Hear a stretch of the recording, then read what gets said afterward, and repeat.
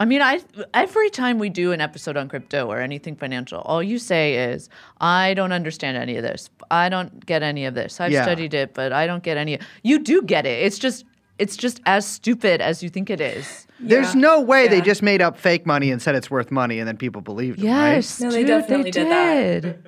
Alex, that's literally this is true? You work for That is what it is. Financial Times. I mean, you should. They said it was.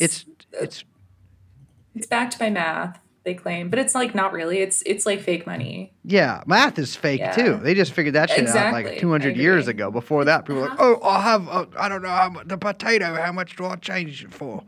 But my question is this: riddle me this, Alexandra Skaggs. So now Sam Bankman-Fried is facing a trio of charges, 2 things of civil charges.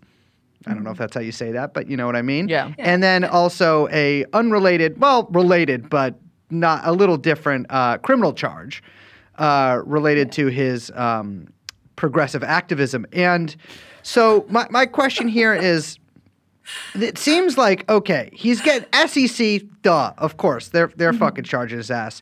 The CFTC is also sniffing at his the rear of his cargo shorts. And my question is this. So the CFTC, this is the Commodity Futures Trading Commission, I think.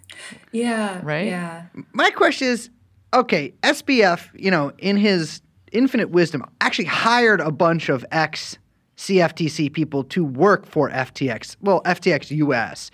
But Mark Wetjen, which is a crazy motherfucking name. Yeah, that goes crazy. I would love to shake the hand of the Ellis Island official who gave them that name.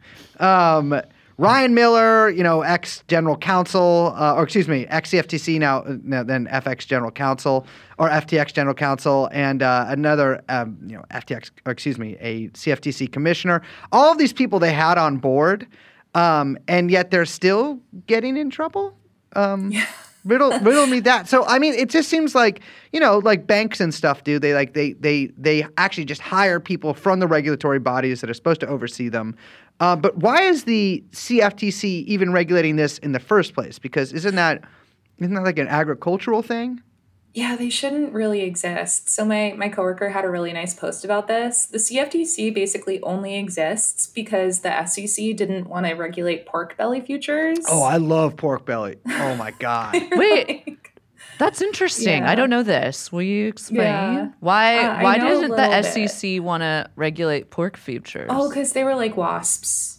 Like, I think it really is. Really? Just like it was just like that? I don't know what a pork belly is. It was a Muslim thing. Jeffrey Epstein. Jeffrey Epstein.